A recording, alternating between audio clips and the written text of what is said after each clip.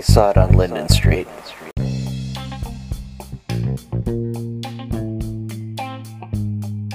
Hello, and welcome to I Saw It on Linden Street, the show dedicated to the joy of finding and appreciation in cult films, exploitation oddities, beloved classics, and all points in between.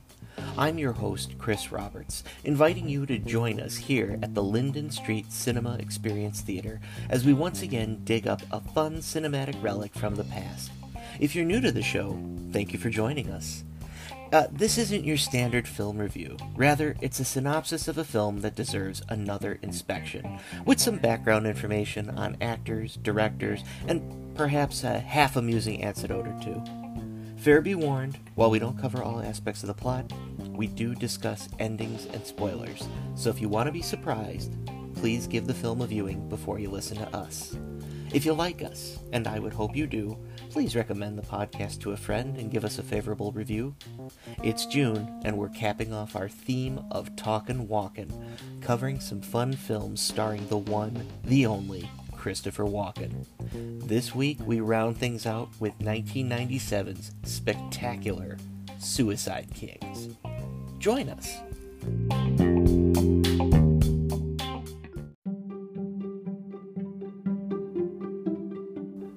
When I was a kid, I hated when my mother, who arguably was just looking for a few scant minutes for herself, would sit down and watch one of her rare indulgences when it came to TV.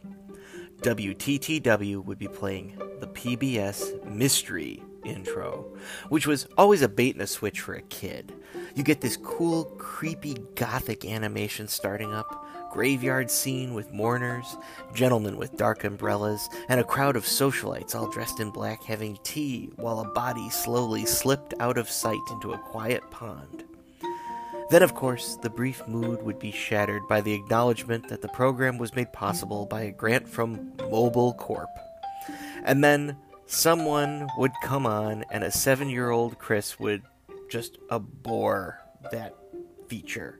It would be a Hercule Poirot mystery or a stodgy Sherlock Holmes mystery. These were things that I would come to love as I got older, and I have to credit my mother for planting that seed. But man, back in the day, I was your standard issue bratty kid, and I did not want to watch that. Thankfully, when I hit 12, I started to appreciate a good mystery. Hitchcock stopped being a punishment and actually turned into something to get excited about. Murder on the Orient Express, Spellbound, The 7% Solution, all became things to revel in.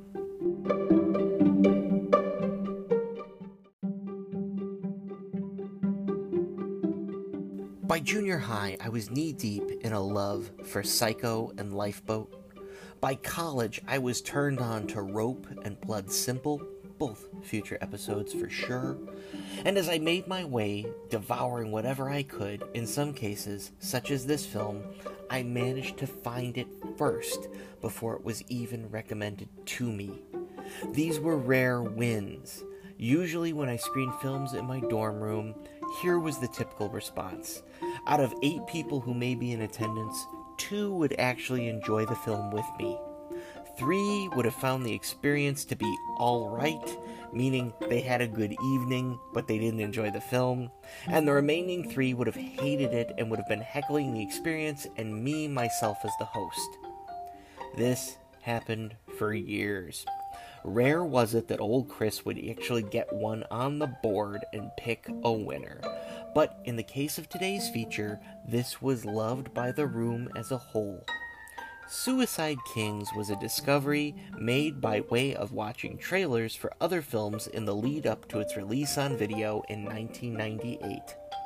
Once I found it at a Blockbuster to rent, I did so. Once it became available to buy at a local Target, I did so. It was a no-brainer. You have a tight crime thriller with deep overtones. Sign me up. Oh, and it has young Indiana Jones and Christopher Walken in it? This is a no-brainer. Bring it on. Hey, enough of my yakking. Let's get to this trailer.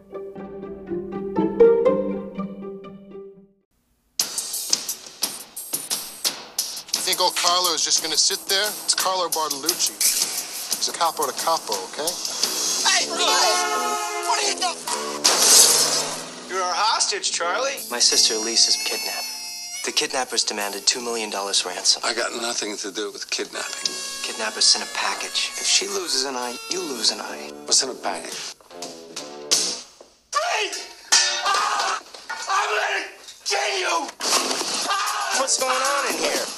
Ira, you scared us. I came here to play poker, guys. That's what you told me you were gonna be doing. That's why you wanted to use the house, right? That is not poker. Get out right now. Come on, let's go. Hey, and take your weird junkie friend with you. They're chopping my fingers off, Ira. You cut his finger off. What do you think he's gonna do to 4 guys who cut his finger off? For 5 college friends, the answer to their problem is tied to a chair in the guest room. Push the airplane into the hangar. But what started out as a minor kidnapping Is that my father's gun? You know we're not allowed up in my parents' bedroom?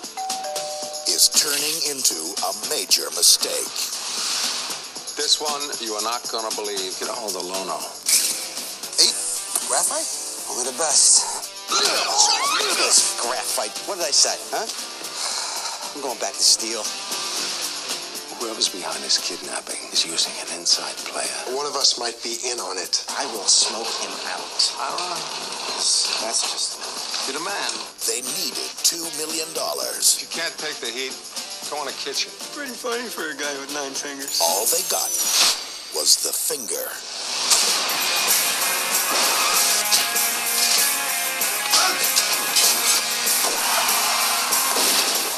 Now we play my way.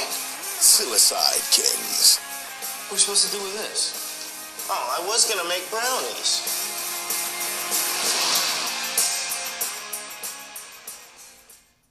Local New York man of importance and rumored ex-gangster Charlie Barrett, as played by Christopher Walken, goes to his favorite restaurant and requests his own normal private table, only to see 2 young gentlemen sitting there enjoying themselves. They invite him over and make small talk with him, revealing themselves to be Avery, as played by Henry Thomas, and Max, as played by Sean Patrick Flannery. It seems Charlie actually knows Avery's father, and upon this they make some even further small talk and really hit it off.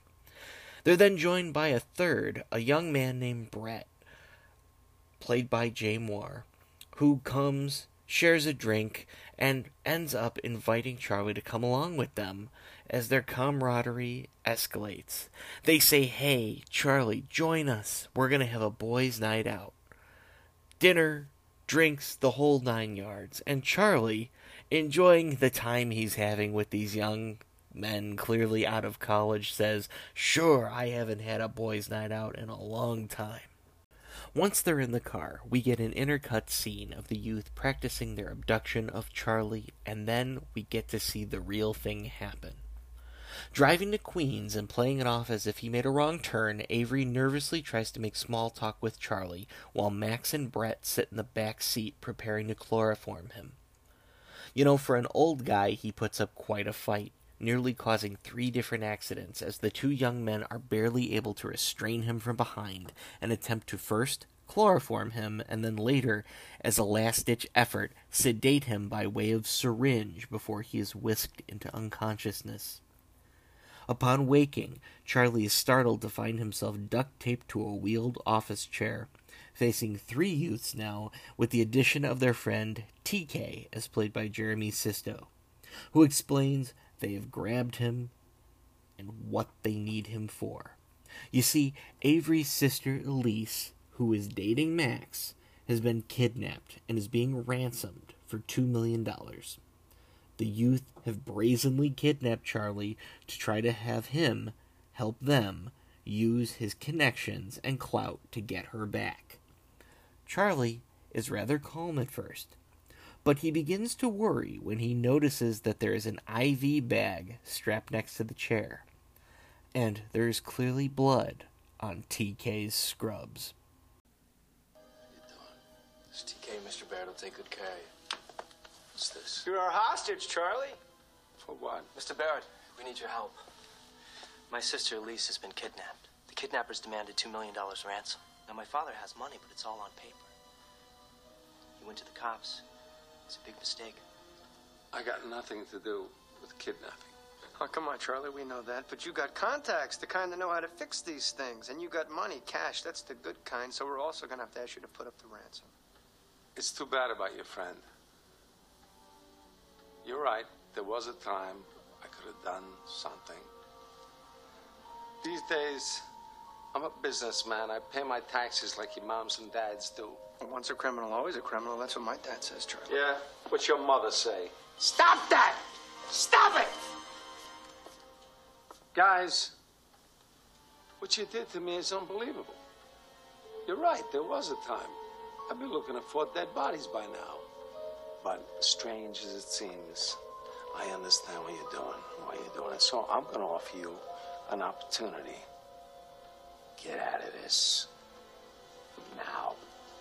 Before it gets so fucked up, nobody could ever recover. You understand what I'm saying? Yes, you do. Untie me. Pour me a drink.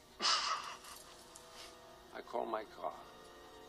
We act like nothing happened. I can't remember anything. Okay? You got my word. Oh, okay, go ahead. You can go. What kind of drink would you like? This is bullshit. Untie me, pour me a drink. I told you you wouldn't take it seriously. I fucking told you. We didn't have a choice. What is that? Is that blood? After my father missed his deadline, the kidnappers sent a package. Now, they will continue to send these packages every 24 hours until they get their money. Package? What? What's in the package? Look, Charlie, whatever condition Elise is returned home in is the exact same condition you will be returned to your home. Whose blood is that? If she loses an eye, you lose an eye. If she loses an ear, you get to lose an ear. If she is hurt, you will be hurt. Listen to me. By saving Lisa, you get to save yourself. I asked you, whose blood is that?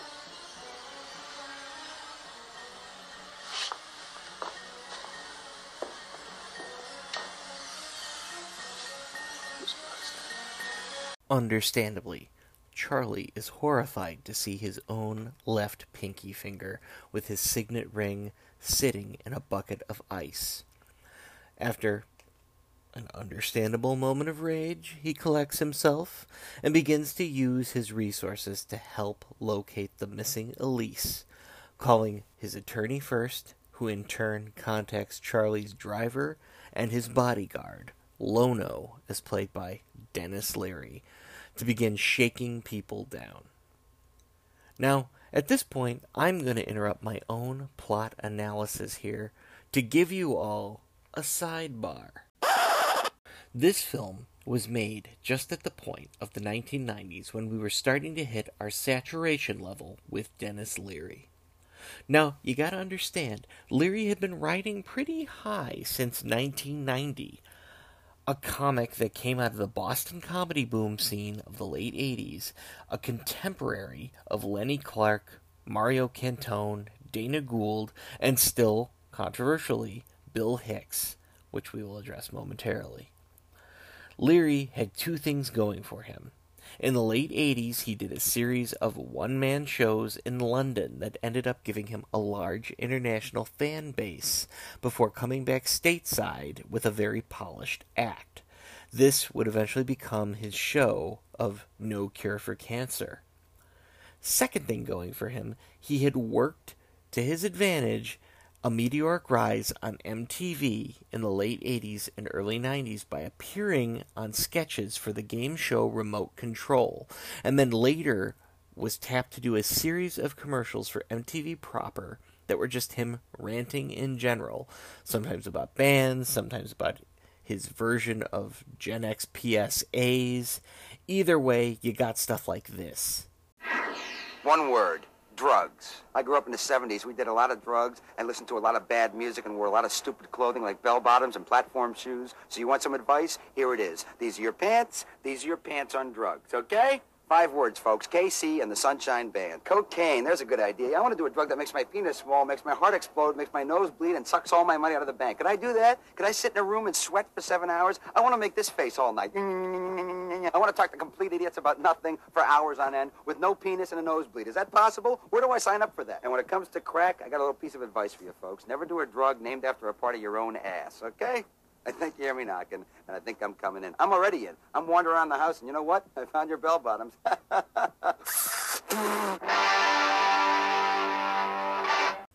Commercial success for Leary boomed, and in 1993 alone, it saw his special and album, the aforementioned No Cure for Cancer, drop, as filled by Ted Demme. He appeared in 5 films that year alone, some of which are on the docket for future episodes. The Sandlot, Who's the Man?, Demolition Man, Loaded Weapon 1, and Judgment Night.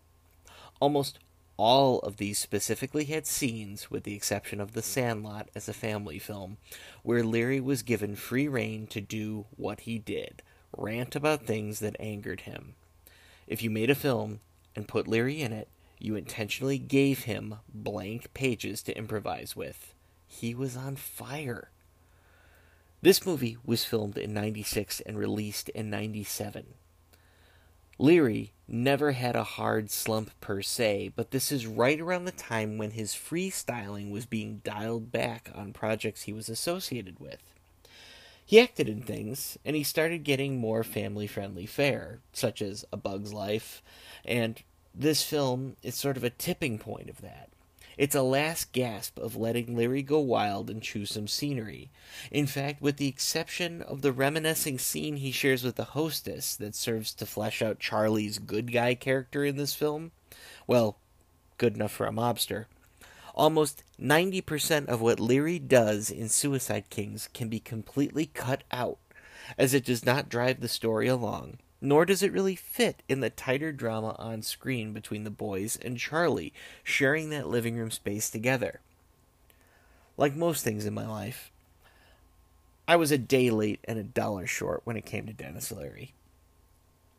Rarely did I lead the charge on anything hip, and when I did, by the time other people liked it, it was already out of style. My friends and I didn't discover Leary's comedy until 1997. Upon us entering high school, way after anybody could give a fuck. Turned on to Leary by my friend Matt, I would listen to No Cure for Cancer on my Discman while I would angrily mow the lawn. I had the stand-up special that I purchased on VHS, which my father found but thankfully did not exercise parental review on. I ended up buying Lock and Load when it dropped in 1997, and in hindsight, I kind of feel like I was the only one who did. You know, if you quit smoking now, every cigarette takes 3 minutes off your life. If you quit now, you can live an extra 10 years. If you quit now, you can live an extra 20 years. Hey, I got 2 words for you, okay? Jim Fixx. Remember Jim Fixx, the big famous jogging guy? Jogged 15 miles a day, did a jogging book, did a jogging video, and dropped out of a massive heart attack when? When he was fucking jogging, that's when! What do you want to bet it was 2 smokers who found the body the next morning and went, hey, that's Jim Fixx, isn't it? Wow, what a fucking tragedy. Come on, let's go buy some bots.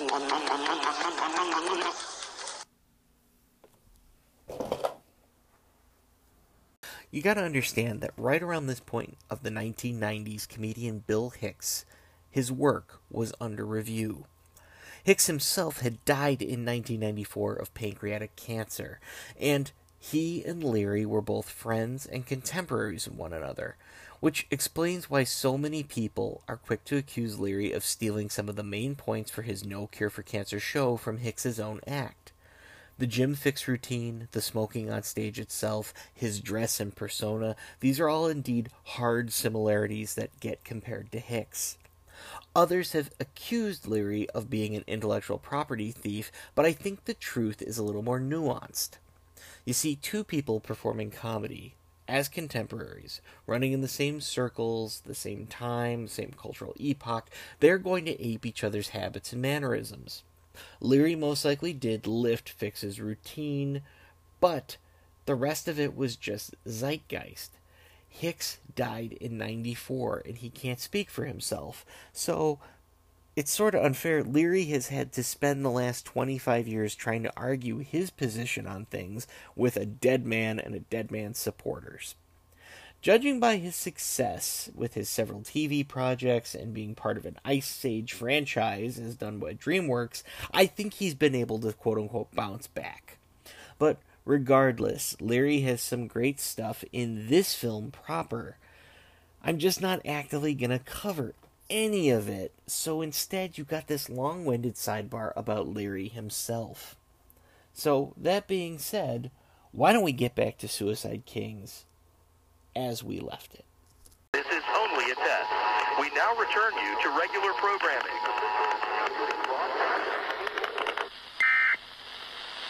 While the boys and Charlie wait, they drink together and have some conversations about the good old days, getting to hear about what kind of gangster Charlie really was. They're suddenly joined by a fifth friend, Ira, as played by a steam-sealing Johnny Galecki, who's angry that everybody is in his living room, revealing that they are all squatting at his parents' house. He was under the impression that they were just going to have a guy's evening, get together, play some poker, have a good time. Now there's a bleeding gangster tied to an office chair on his mother's rug. What the fuck is going on in here? Oh, shit, Ira, you scared the shit out of us. Oh, well then you can imagine how I feel. I came here to play poker, guys. That's what you told me you were going to be doing. That's why you wanted to use the house, right? That's why I let you use the house. Guys,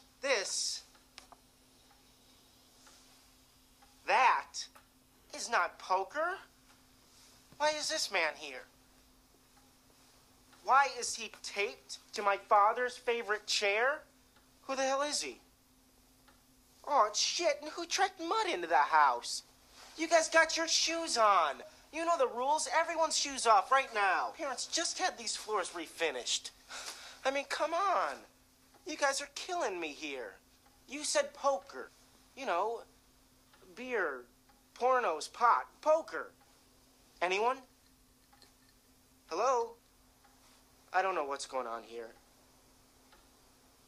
You know, I don't want to know. What I do know is that whatever the hell it is, it has gone way, way too far. Everybody out right now. Come on, let's go. Relax. No, give me one reason to relax. Ira, we can't leave right now. No, you can and you will. Ira, listen to me. Elise has been kidnapped. What? Is she okay? We don't know. Well, how come you fuckers didn't tell me? Oh, my God. And what does that have to do with him? Oh, great. Where did you come from? Me? Nowhere. I was just looking around. Well, don't. Everyone just stop and stay where I can see you. No, Avery. Look, man, I'm really, really sorry, but I just want everyone out of here right now. Hey, and take your weird fuck junkie friend with you. They're chopping my fingers off, Ira. That's what the kidnappers did to the girls, so that's what your friends are doing to me, even though I had nothing to do with it. Charlie. Ira, look at that! I get it. You guys cut his finger off. Holy shit! You cut his fucking finger off! Oh my God, what the hell is wrong with you guys?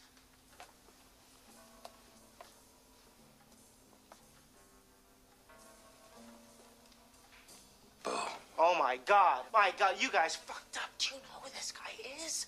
Sir, I am sorry. I'm sorry.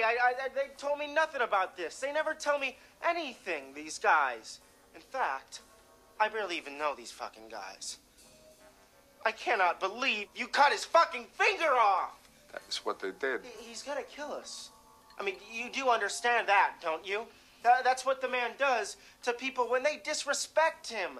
What do you think he's gonna do to four assholes who cut his fucking finger off?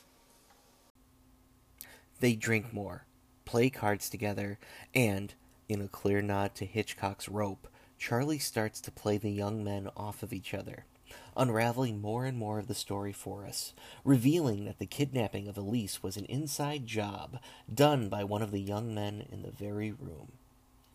He eventually settles his sights on Max, who was with Elise at the time of her abduction, and after making him question his own narrative of how things went down, he gets him to admit that he's sorry for his role in all of this.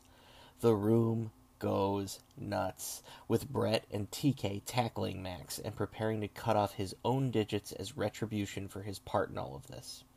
Max, on his part, goes limp and doesn't resist their attacks, until Charlie calmly turns to Avery, quietly protesting in the corner, having him reveal himself to actually be the mastermind. We fucked up, alright? We got the wrong fucking guy in the chair. TK, hurry up! You remember the fucking plan, Max? You fucked us!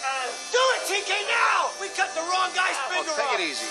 Take it easy. No. Avery. No, come on. Okay, Brett, you're right. We got the wrong guy. We cut the wrong guy's finger off. Okay, but it wasn't Max. It wasn't Max, man. It wasn't Max. It was me. It was me. I did it. Oh, fuck. No.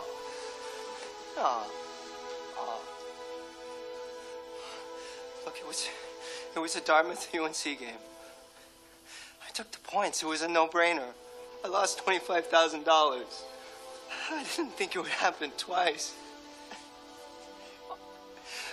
So, I let it ride. By the end of the day, I was in Antoine for $50,000. I couldn't go to my dad. Not again. I just figured the worst thing that could happen was I just pay the debt off for the rest of my life. That's all. No. And then Antoine laid the debt off. It's just like Charlie said. It was my lucky day. They were gonna give me a way out. And he sent these gorillas, man. You never seen gorillas like these guys. They were gonna fucking kill me. They were gonna kill me for real. Shut up. Look, it wasn't.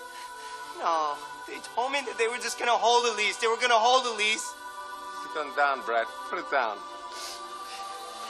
told me that no one would be hurt. They swore to me that no one would be hurt. I didn't know what to do. I was so fucking scared.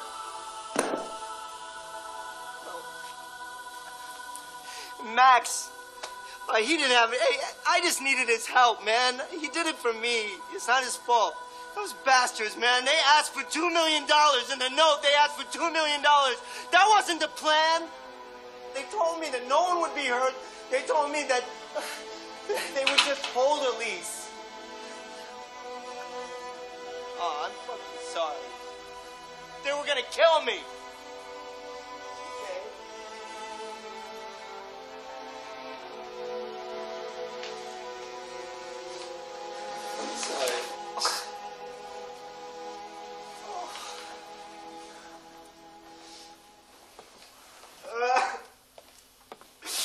Kidnapped your own fucking sister? Are you fucking out of your mind? I can't believe you dragged us into this. What about us, you motherfucker? What about us? We were gonna fucking play poker, and now we're all gonna fucking get killed. You motherfucker! Explain to me. You're a fucking individual. Kidnapped his own fucking sister. Get the fuck off of me. Get off of me, goddammit. Get off of me. Avery lost a large sum of money and couldn't pay off his debts properly. He couldn't go to his father as he knew the old man would not help him. He was approached by 2 low-level mobsters who bought his debt and then so kindly explained that he was now looking at a way out. They could fake ransoming his sister, and then his father would have to pay the ransom, erasing the debt and making everything square. But after they took Elise, they spiked the price of her freedom and started sending body parts, to Avery's shame and horror. None of this was supposed to have happened this way. Ira loses his temper and attacks Avery, much to Charlie's approval. It seems the old man's taken a shine to the lad. Lono finally has caught up with all the background inquiries and arrives at the house to free Charlie from the boys. In a hilarious scene, Charlie orders him to wound Brett, just in general for being an asshole. Charlie is still, though, a stand-up guy, and leaves with Lono for the hospital, and he puts up the money for Elise's ransom. They receive a call that Elise will be at a specific hospital drop-off. Avery, Charlie, and Lono are all going. They arrive and are horrified to find that Elise is nowhere to be found. Devastated, Avery runs up and down the halls of the hospital, searching for his sister. Charlie takes it all in, and then has Lono drive him to the mobster's apartment, as played by Brad Garrett and Frank Madrano. Here, Charlie and Lono interrogate them, but the two men insist they never kidnapped anybody. Thinking they're lying, though, Lono, on Charlie's orders, executes them. Confused, Charlie is shown to take the whole scene in, thinking very deeply. We then smash cut to several months later. On a yacht, where Max has been staying, Lono wakes him and holds him at gunpoint, telling him to come on deck and talk to Charlie. Max exits from the cabin and is followed by Elise. It's revealed that they both did this a long con to help wipe Avery's debts clean and to con Charlie into paying for all of it. Avery never had any idea that his sister and his best friend had played him.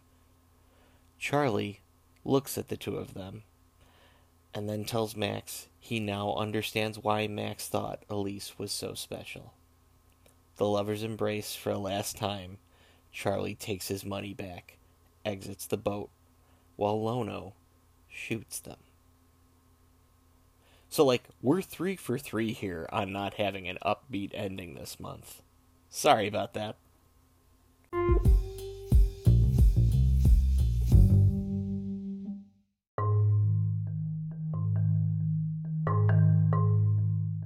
So let's unpack this.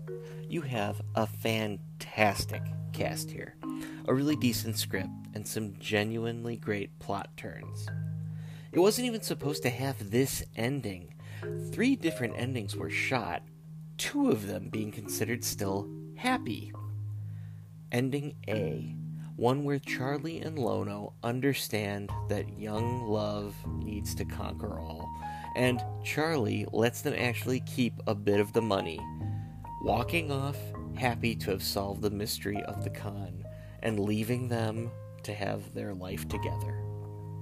Ending B, an ending where Charlie understands their motives and spares them, but he still takes his money back and he orders Lono to sink the boat, shooting holes in it and causing the lovers to comedically jump into the water and then embrace while Charlie watches from the dock and gives a good-natured laugh. All still positive. Here's the problem. Test audiences hated those 2 endings, neither of which apparently closed the loop on a comeuppance that was so richly deserved for Max and Elise for playing everyone. So the 3rd and dark ending involving their executions was the one that was actually used in the final cut of the film. Upon its release, the film was actually met with mixed to negative reviews, which really makes me hate critics. You see, at the time, they kept comparing it to Tarantino films, and while, yes, this was technically the late 90s when people were trying to do their best to imitate Pulp Fiction, and there are some really heinous ones out there that came out. I'm looking at you, 2 Days in the Valley. But to me, this isn't even in that same camp of film. This is even in the same genre. This is a mystery thriller. There's some very plot-specific violence, and it has more in line with something like The Usual Suspects to me than anything Tarantino was related to. And I also have to admit, as I age, I find that the critics I enjoyed reading, especially when I was younger, were just stodgy old men, the likes of which I would not sit across from now and talk movies with. Someday, hey, that's probably going to be me, ranting in a corner about how people don't use enough practical special effects work in major motion pictures, while someone is forced to go tell Uncle Chris to keep it down. After all, he is ruining the funeral. May the circle be unbroken. Still, one of the most impressive things that this film has going for it is Walken. He is amazing, as if you would have any doubts, but geez, heightening his performance is the simple fact that he spends 90% of this film tied to a chair. He doesn't move. He barely gets to gesture. In many ways, he's just having to emote and use subtlety to play the part of a kidnapped but savvy ex-mobster. He is Frank White, as if Frank White didn't die and went legit and made it to old age. And simply having him in that chair leaves room for some levity and some genuinely amazing comedic moments in the film. My grandmother ended up watching this film with me back in the day, and she broke up laughing over this next scene. So all I can tell you is, hey everybody, Anne gets it, so you should enjoy it too. Ira, I have to pee. I'm not doing it here. No, he is not doing it there. Well, I guess he's not doing it at all then. How's that, Ira? I can untie one of his hands. Max, what are you, crazy? Do you remember what happened the last time this guy's hands were untied? He almost killed all four of us. His hands stayed.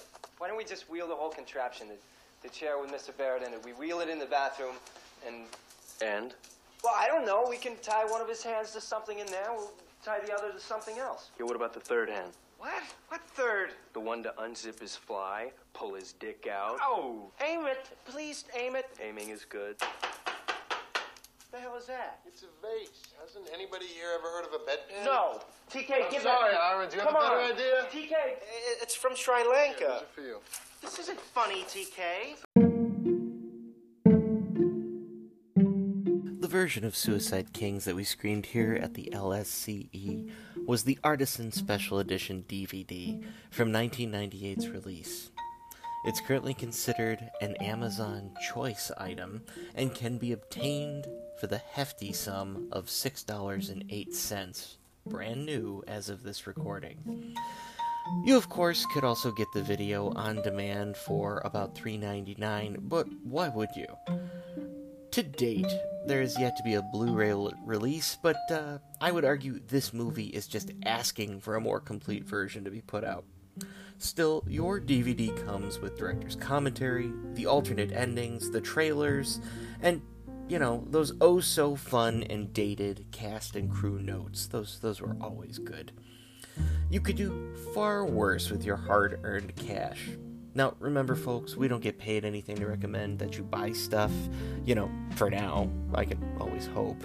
But we just want to say we think it's important that people keep buying physical media so that these great studios can keep releasing the films that we love to watch. And again, how can you go wrong?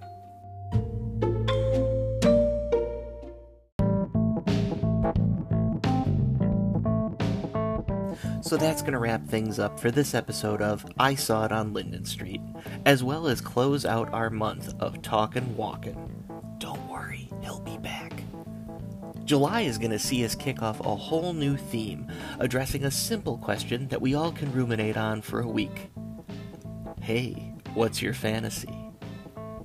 If you like us, please follow us on our Facebook page, The Linden Street Cinema Experience, and recommend us to friends. We're also on Instagram at LSCE_podcast. Please follow or subscribe to us on the podcast platform of your choice. If you're an iTunes user, please, we would greatly appreciate a 5-star and a review. If you want to get in touch, make a comment, ask a question, send us wonderful things, please email us at lindenstreetcinemaexperience@gmail.com. So until next time, take care and remember, life's too short not to live in the past. Take it easy out there, everybody.